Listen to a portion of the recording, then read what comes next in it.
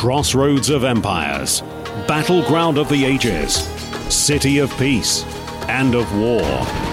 This is Jerusalem, where archaeology uncovers the empires of yesterday, where prophecy decodes the headlines of today. This is where history and prophecy come alive. This is Watch Jerusalem. Hello and welcome back to Watch Jerusalem. I'm your host, Brent Nachtigal. Thank you very much for listening in today. I'm coming to you today from Jerusalem, Israel, as per usual. Our website, watchjerusalem.co.il, just completed its best week ever in terms of traffic and returning visitors. So if you haven't checked that out yet, I do admonish you to go to the site. We have a lot of articles related to biblical history, archaeology, and also current events and the biblical import of those events. And so you can also follow us on Facebook as well, and if you are accessing that often, we do post most of our articles or links to most of our articles there, and so you'll be updated as well as to when we have something new up. We also put out a weekly newsletter. This is a newsletter that goes over 1,000 people now around the globe, many of those from Israel as well, and there we will update you also on what happened on the website in the past week. Today on the program, I want to take some time to talk about a very critical biblical truth. It's a truth and a promise in the Bible that a lot of the other biblical promises surround. It's a cornerstone prophecy and a cornerstone promise from God that if you look at religions today, be it Judaism or Christianity, both of them don't see the import of it. They don't realize why it's so important. Furthermore, they don't accept what the Bible says as being accurate. They don't. This article that's up right now, it's entitled, God Promised David an Everlasting Throne. What Happened to It? And we posted this back on January 23rd, so just about 2 weeks ago now. And we put it on Facebook, and we have received a lot of comments on it. What's interesting about some of these comments, I mean, we have both Jews and Christians that are commenting on the article itself, or at least they're commenting on the title of it and what they believe happened to it. Most of them don't really consider what the article said, which is kind of normal for comments on Facebook. People just look at a headline a lot of the time and write whatever's on their mind, and some of it good, some of it bad, and most of it not normally that important. However, I do want to go through some of these comments as it relates to this article. There is, I'm not going to give the names necessarily, but the first comment does say that this throne is for Jesus. He totally fulfills all the messianic prophecy. And then somebody, Ben Yehuda, responds, your hero did not fulfill one prophecy. And then another one comes in. He fulfilled all of them. The problem is with you reading these books about opinions and interpretations instead of reading actually the Tanakh and reading what the prophet said. Go and start with this prophetic book. And somebody comes in and says, amen to that. Yeshua HaMashiach is king, and he keeps the throne going till his 1,000-year messianic kingdom. Then another one, the mistaken belief that the Messiah hasn't arrived yet will unfortunately prime people to believe in the Antichrist. And so they're all coming up with these ideas about what this Davidic covenant was, this promise that God made to David of an everlasting throne. And we have some, and basically it turns into some, like a bit of a Jewish versus a Christian or some type of Christian belief about what the promise was. And the Christians, it seemed, believed that it was fulfilled in Jesus, and that 2,000 years ago he fulfilled it when he came, and then he will fulfill it in his second coming. That's their idea. And then many of the Jews believe that this is a prophecy, or the prophecy of the Davidic line will be fulfilled by the Messiah. But in the meantime, there doesn't need to be somebody actually sitting on a throne, as long as there is a man that's alive that was in the line of David that could sit on the throne if there was a throne in existence.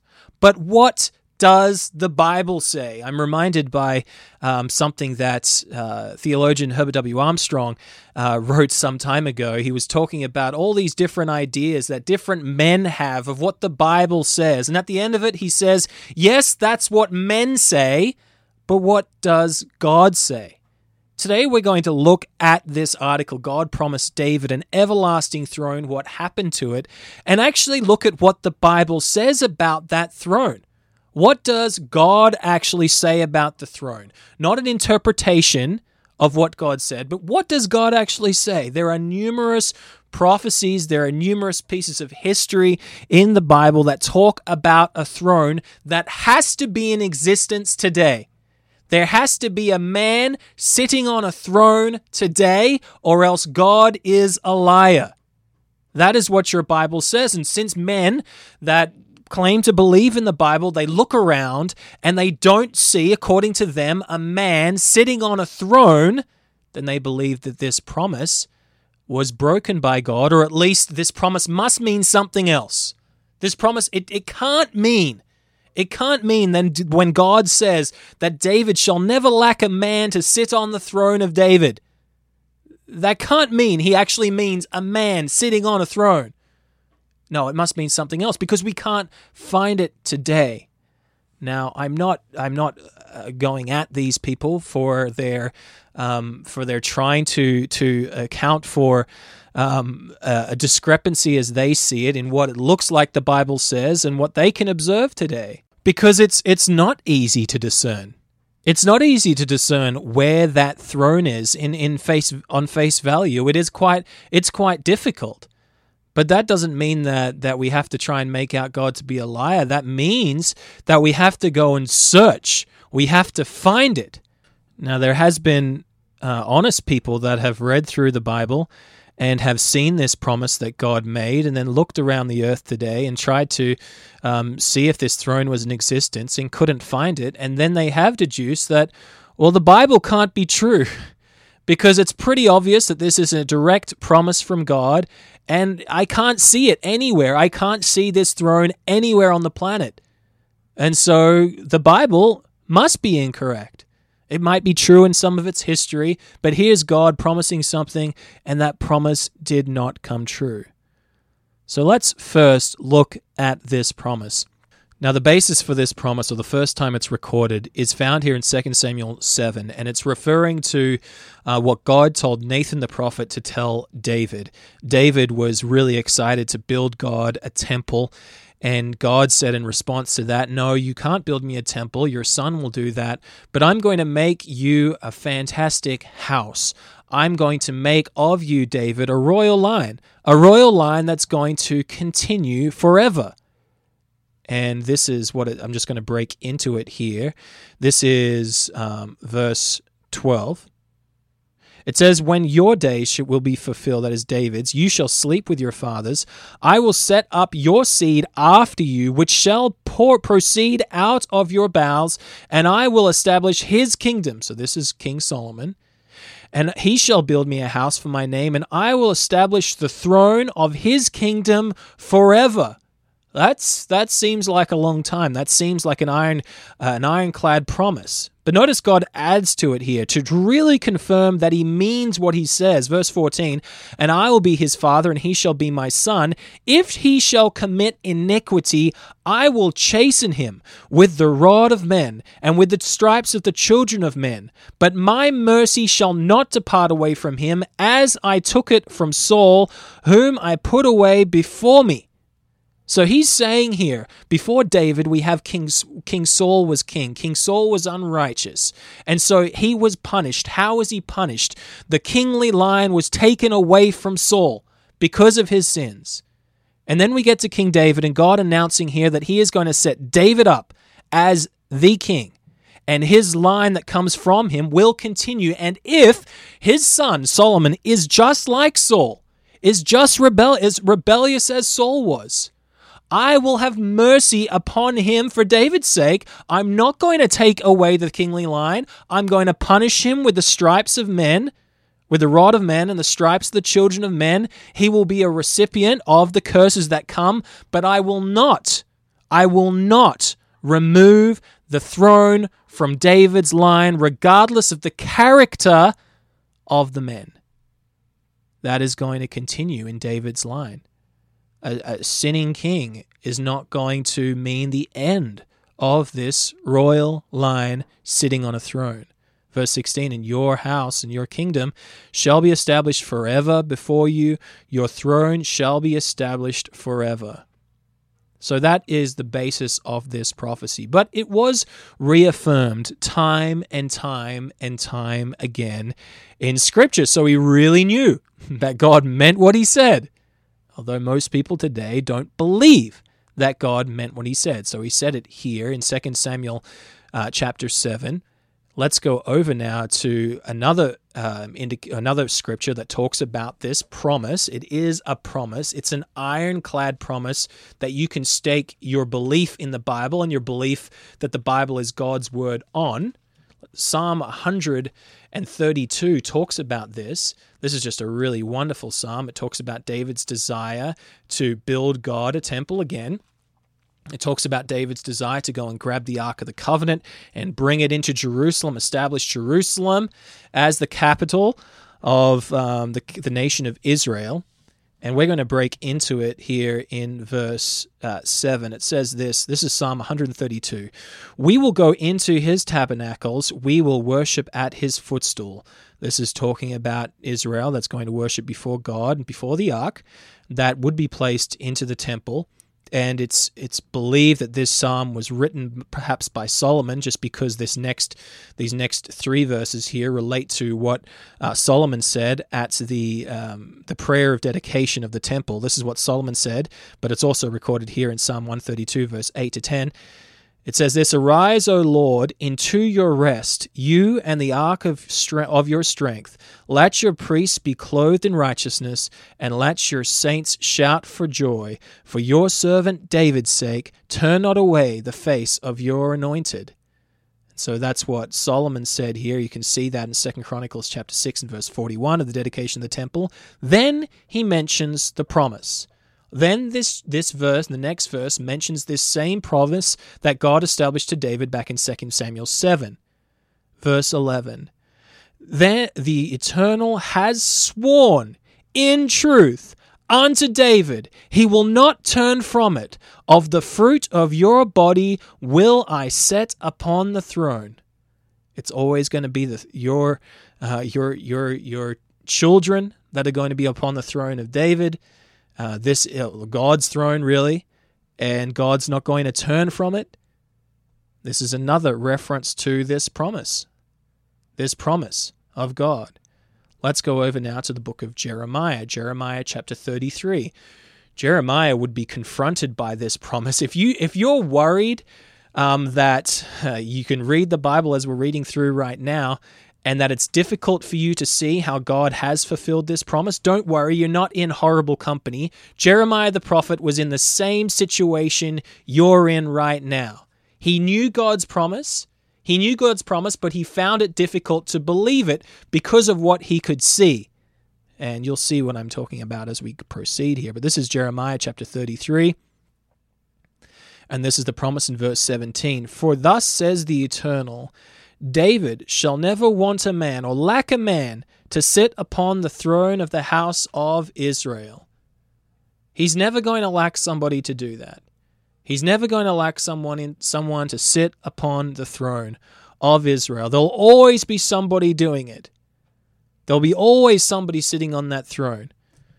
Notice we can go down to verse 20 here. It says, Thus says the Eternal, if you can break my covenant with the day and my covenant of the night, that there should not be day and night in their season, then may also my covenant be broken with David my servant, that he should not have a son to reign upon the throne, and with the Levites the priests my ministers.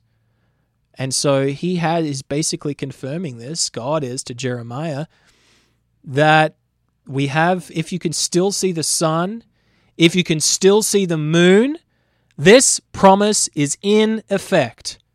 The promise that we need a man sitting on a throne, and he's going to be a son of David. This promise is still in effect, according to this prophecy here in Jeremiah. Now let's go to one other chapter that refers to this promise as well. And this chapter is something that is beautiful in so many ways, because it does talk about the difficulties sometimes on face value at finding this throne, or figuring out how God is going to work it out to uphold this promise. Because what God is trying to develop in us is total, implicit trust in His Word. And the editor-in-chief of Watch Jerusalem, Mr. Gerald Flurry, has been bringing this out of late, and especially going through this Psalm chapter 89. And while it does say Ezra the Ethonite, I believe it's so Ethan the Ezrahite, at the beginning of this psalm, there's plenty of indication to believe that this was written by Jeremiah, especially as you get into the latter portion of this chapter. But notice the first part of this chapter talking about this promise that God made to David. See, whoever wrote this chapter, when they wrote it, they were worried. From everything they could see and discern with their own eyes, they thought that God might have broken this promise. I mean, they understood it was a promise. They didn't try and look at the Bible, look at the previous promises that God had given about this royal throne and say that, well, God mustn't have really meant what He said back then. No, they saw it and said, well, God said there should be a king sitting on a throne, but I can't see a king sitting on a throne. And so what has happened? Notice this promise here in Psalm 89. We'll just read from verse 1 to 4. It says this: I will sing of the mercies of the Eternal forever. With my mouth will I make known thy faithfulness to all generations. For I have said, mercy shall be built up forever, and faithfulness shall you establish in the very heavens. I have made a covenant with my chosen. I have sworn unto David my servant, your seed will I establish forever and build up your throne to all generations. There's never a gap in this kingly line. There's always somebody sitting on the throne of David somewhere, until Shiloh comes, until the Messiah comes to sit on that very same throne, as it says over in Genesis chapter 49 and verse 10. There's always going to be somebody sitting on the throne. Now, in case it's a bit confusing about what God means there, well, let's read on in this chapter. Let's go down to verse 28. The writer keeps on reiterating this promise. Verse 28 says this: my mercy will I keep for him forevermore, and my covenant shall stand fast with him. His seed will I make to endure forever, his throne as the days of heaven. If his children forsake my law, this is talking about the kingly line again. If his children forsake my law and walk not in his judgments, verse 31, if they break my statutes and keep not my commandments, like Saul, verse 32, then will I visit their transgression with the rod and their iniquity with stripes. But, verse 33, nevertheless my loving kindness will I not utterly take from him, nor suffer my faithfulness to fail. My covenant will I not break. I'm not going to break it. Nor alter the thing that has gone out of my lips, God says. Even if their sons are unrighteous, even if they go into captivity, there's still going to be a king on a throne. That's the promise I made to David. Verse 35, once have I sworn by my holiness that I will not lie unto David. His seed shall endure forever, and his throne as the sun before me, and it shall be established forever as the moon, and as a faithful witness of heaven. And so God says here that it is in effect. It's like a sun, like the sun that comes up every day. If God's true to his word, the sun's still in the sky at night, in the middle of the day, and the moon there at night, then you know that this promise is still active. It's daytime here in Jerusalem. The sun's out. That means this promise is still active. And we can know, if we believe what God says without our interpretation here, that there is a man sitting on the throne today. If you believe in the promises in 2 Samuel 7, in Jeremiah 33, Psalm 132, Psalm 89, as we've read just here, then you'll have to believe that there is a king sitting on a throne up to this day, and it's always been that way. That even when Judah was taken into captivity and King Zedekiah was killed, that the throne continued. There was a throne that was continuing over Israel somewhere. That's what this prophecy is saying. Now, there's some, obviously, that believe that Zedekiah wasn't a rightful king because he was set up by the Babylonians, and so many don't count him as the last king. Many count Jehoiakim as the last king, or Jeconiah, who went into Babylonian captivity when he was 18 years of age. That's kind of whatever the case, whether you believe Zedekiah was the last king or Jehoiakim was the last king, both of those schools of thought believe that there was a last king. And indeed, there was a last king over Judah. But that doesn't mean that the kingly line stopped to the point that they weren't ruling on a throne. Now, this isn't something that's easy to believe. Whether or not you believe it, the writer here of Psalm chapter 89 believed it. He believed that it meant a real king sitting on a throne. He did not mean it meant some ethereal thing. He did not mean it meant there would be somebody alive that could sit on the throne if there was a throne. No, he actually saw that God's prophecy or promises meant that an actual king would sit on a throne. And when Jerusalem was being destroyed, all the king's sons were being killed. The prophet Jeremiah was wondering what happened to God's promise. This writer of Psalm 89 had a very difficult time believing God's promises. It was actually a crisis of faith because he couldn't see how it could happen. All the king's sons were being put to death, but how could God therefore fulfill this promise? Notice this, verse 38, but you have cast off and abhorred. You have been angry with your anointed. You have made void the covenant of your servant. God, you've voided it. All those prophecies that were given before, promises that were given before, they can't come true. I can't see how you can fulfill your promise to David. You've broken your promise to David. This is a faith crisis here of Jeremiah in Psalm 89. Because God was actually doing something that Jeremiah did not even consider possible. Jeremiah didn't even consider it. As far as he could see with his eyes, God's promise to David looked like it had failed. God was teaching him through this whole trial that it doesn't matter what you see, Jeremiah. It doesn't matter what you see with your eyes. My promises will come true. My word is sure. I will fulfill that which I've said, even if you can't see how. Even if you can't see how, I will accomplish it. And that's what this article here is all about. God promised David an everlasting throne.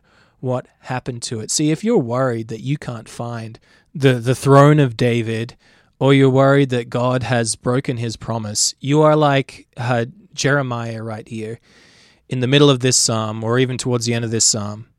But the thing is, Jeremiah actually learned in time that God's word was true, that though he didn't understand it when he authored this psalm, that God was going to provide a way of preserving the throne. And that's what this article, as I said, is all about.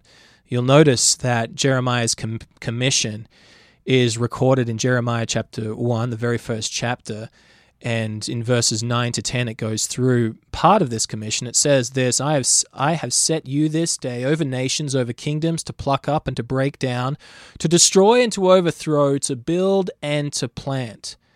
Now, Jeremiah was used by God in his 40-year, I believe it was, 40-year message, time of preaching and prophesying to the nation, starting in Josiah's rule, all the way to the time that Zedekiah was taken into captivity.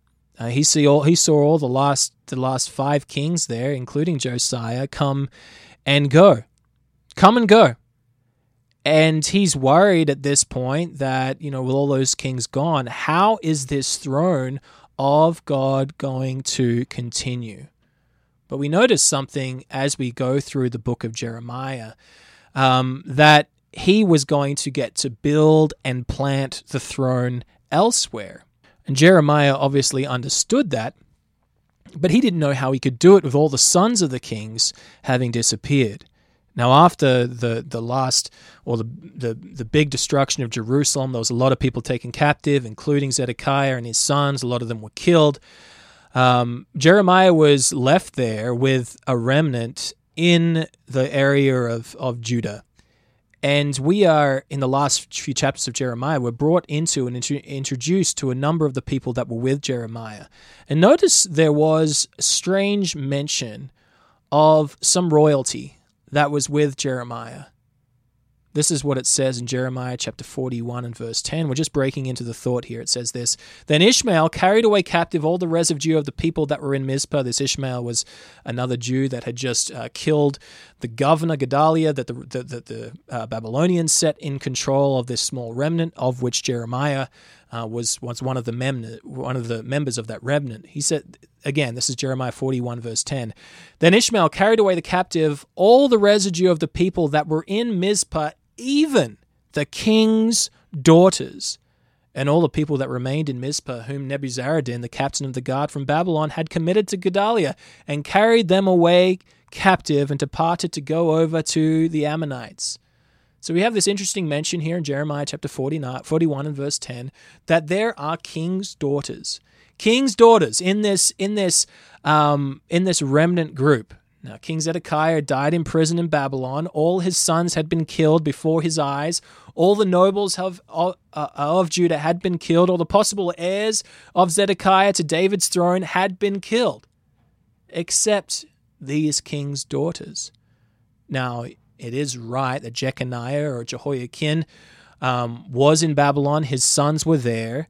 But Jeremiah prophesied to Jehoiakim, that was Jehoiakim's father. Jeremiah prophesied to him when he burnt the scroll of the book that was written, I believe, in Jeremiah chapter 36.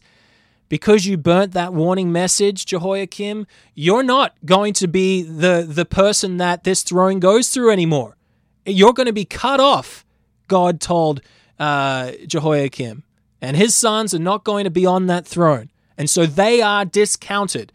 So even though there is royal blood of Jehoiakim's line in Babylon, of which Zerubbabel actually was part of that royal line, he would return, he would not be king. The promise does not go through that line. God said it will not go through that line.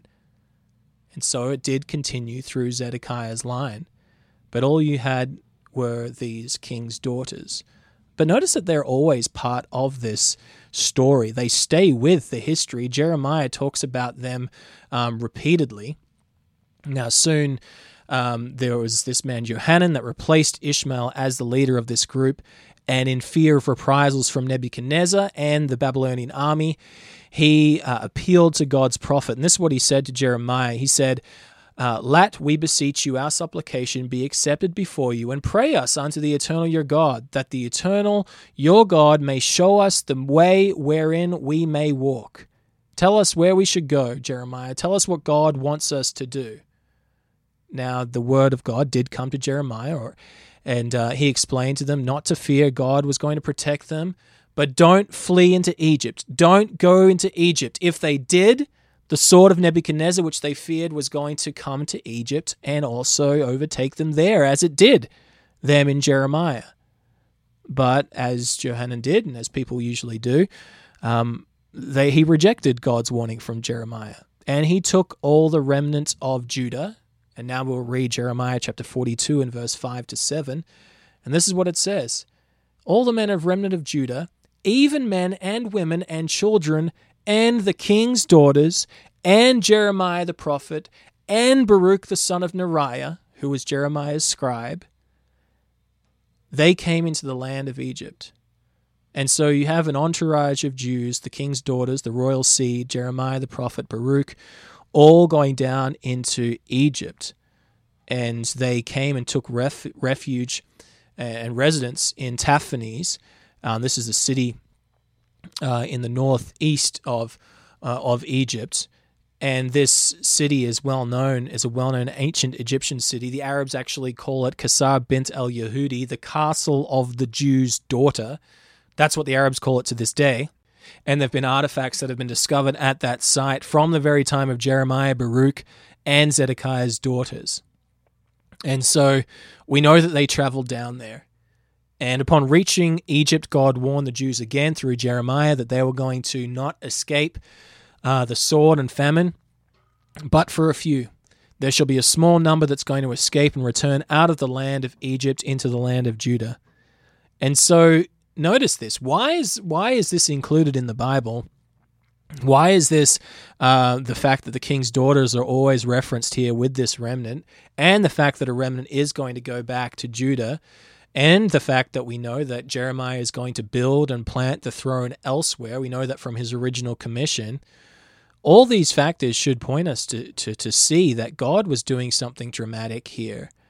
God was actually going to take the royal line of David, and he was going to use the king's daughters to be the bloodline to continue it. Now, no wonder Jeremiah in Psalm 89 was distraught. I mean, this had never happened before. God was doing something dramatic and amazing, and Jeremiah couldn't see how God would do it. All the sons were put to death. How can there be a man that sits on the throne? And God eventually tells Jeremiah and shows Jeremiah that I'm going to pass it through the daughters. And so that's part of the reason here for Psalm 89. Jeremiah didn't just trust God that he was going to do it the way he wanted to do it. And sometimes that is the way it is. We just have to believe God, believe what he says, believe that his promises are sure. We don't have to interpret them away. We just have to believe God. And when Jeremiah actually did that fully, completely, he recognized, hey, I have the king's daughters with me. And I know that we are going to build and plant somewhere. And there's other prophecies that were written at this exact time that indicate that it was going to come through the daughters as well. There's a really awesome prophecy over in Ezekiel chapter 17, that refers to how during Zedekiah's time he would be taken into captivity, but God was still going to plant the throne elsewhere, and he was going to use a tender branch to plant the throne, and this throne was going to be planted in Israel. Judah was gone. Israel, of course, the northern tribes had gone into captivity years before, but they were settling elsewhere on the planet. And God was going to take this Jewish line through Zedekiah and the daughters, this tender one, and plant that Jewish line in Israel. In the nations of Israel, in a nation of Israel. Now, we've gone through this before, but all the Israel are not the Jews. The Jews in the southern kingdom, or the people in the southern kingdom of Judah were known as Jews. They were the tribes of Levi, Judah, and Benjamin. And they weren't Israel. Israel went to captivity with the Assyrians, and they were dispersed into northwestern Europe. They migrated with the Assyrians towards northwestern Europe. And in one of those nations is where God was going to plant or set this young tender one, and she was going to marry into a royal line of Israel. And thus the throne of David would be preserved. The royal line of David would be preserved, and Jeremiah had a huge part in ensuring that would happen. He was allowed to be a part of that overturn. He was allowed to be a part of that moving of the throne to a different country, to a different tribe. Yes, but you say, well, it could only tribal inheritance can be only passed on through the man. It can't be passed on through the woman. Well, in this case, it was. That's what the Bible says. And that's why, again, Jeremiah was so distraught, because he didn't think it could happen. But God told him, yes, that can happen. And for that instance, all the other sons, all the other uncles, that where this throne was eligible to pass through had died. They had died already, and so you were left with the daughters. And that's how God preserved his royal line, he preserved this promise to David in something that was extremely difficult for Jeremiah to even conceive of.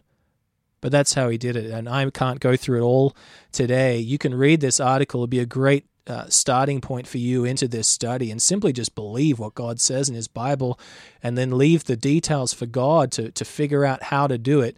The article is entitled, God Promised David an Everlasting Throne, What Happened to It? Most of it actually is directly quoting a book entitled The United States and Britain in Prophecy. That was written by Herbert W. Armstrong. It's been read by or requested by over 6 million people. And you should be one of those people, especially if you believe in the accuracy of the Bible, especially if you believe in God's promises. God made these promises clear, but has he fulfilled them? Don't spiritualize this promise away. It's real, it's living. Again, the sun's still out every day and the moon comes out in the evening. So please go ahead and request this booklet. It's free at watchjerusalem.co.il. It's entitled The United States and Britain in Prophecy. That's all we have time for today. Thank you very much for listening in. Please do send some feedback. You can do that by writing your emails to letters@watchjerusalem.co.il. Have a good week.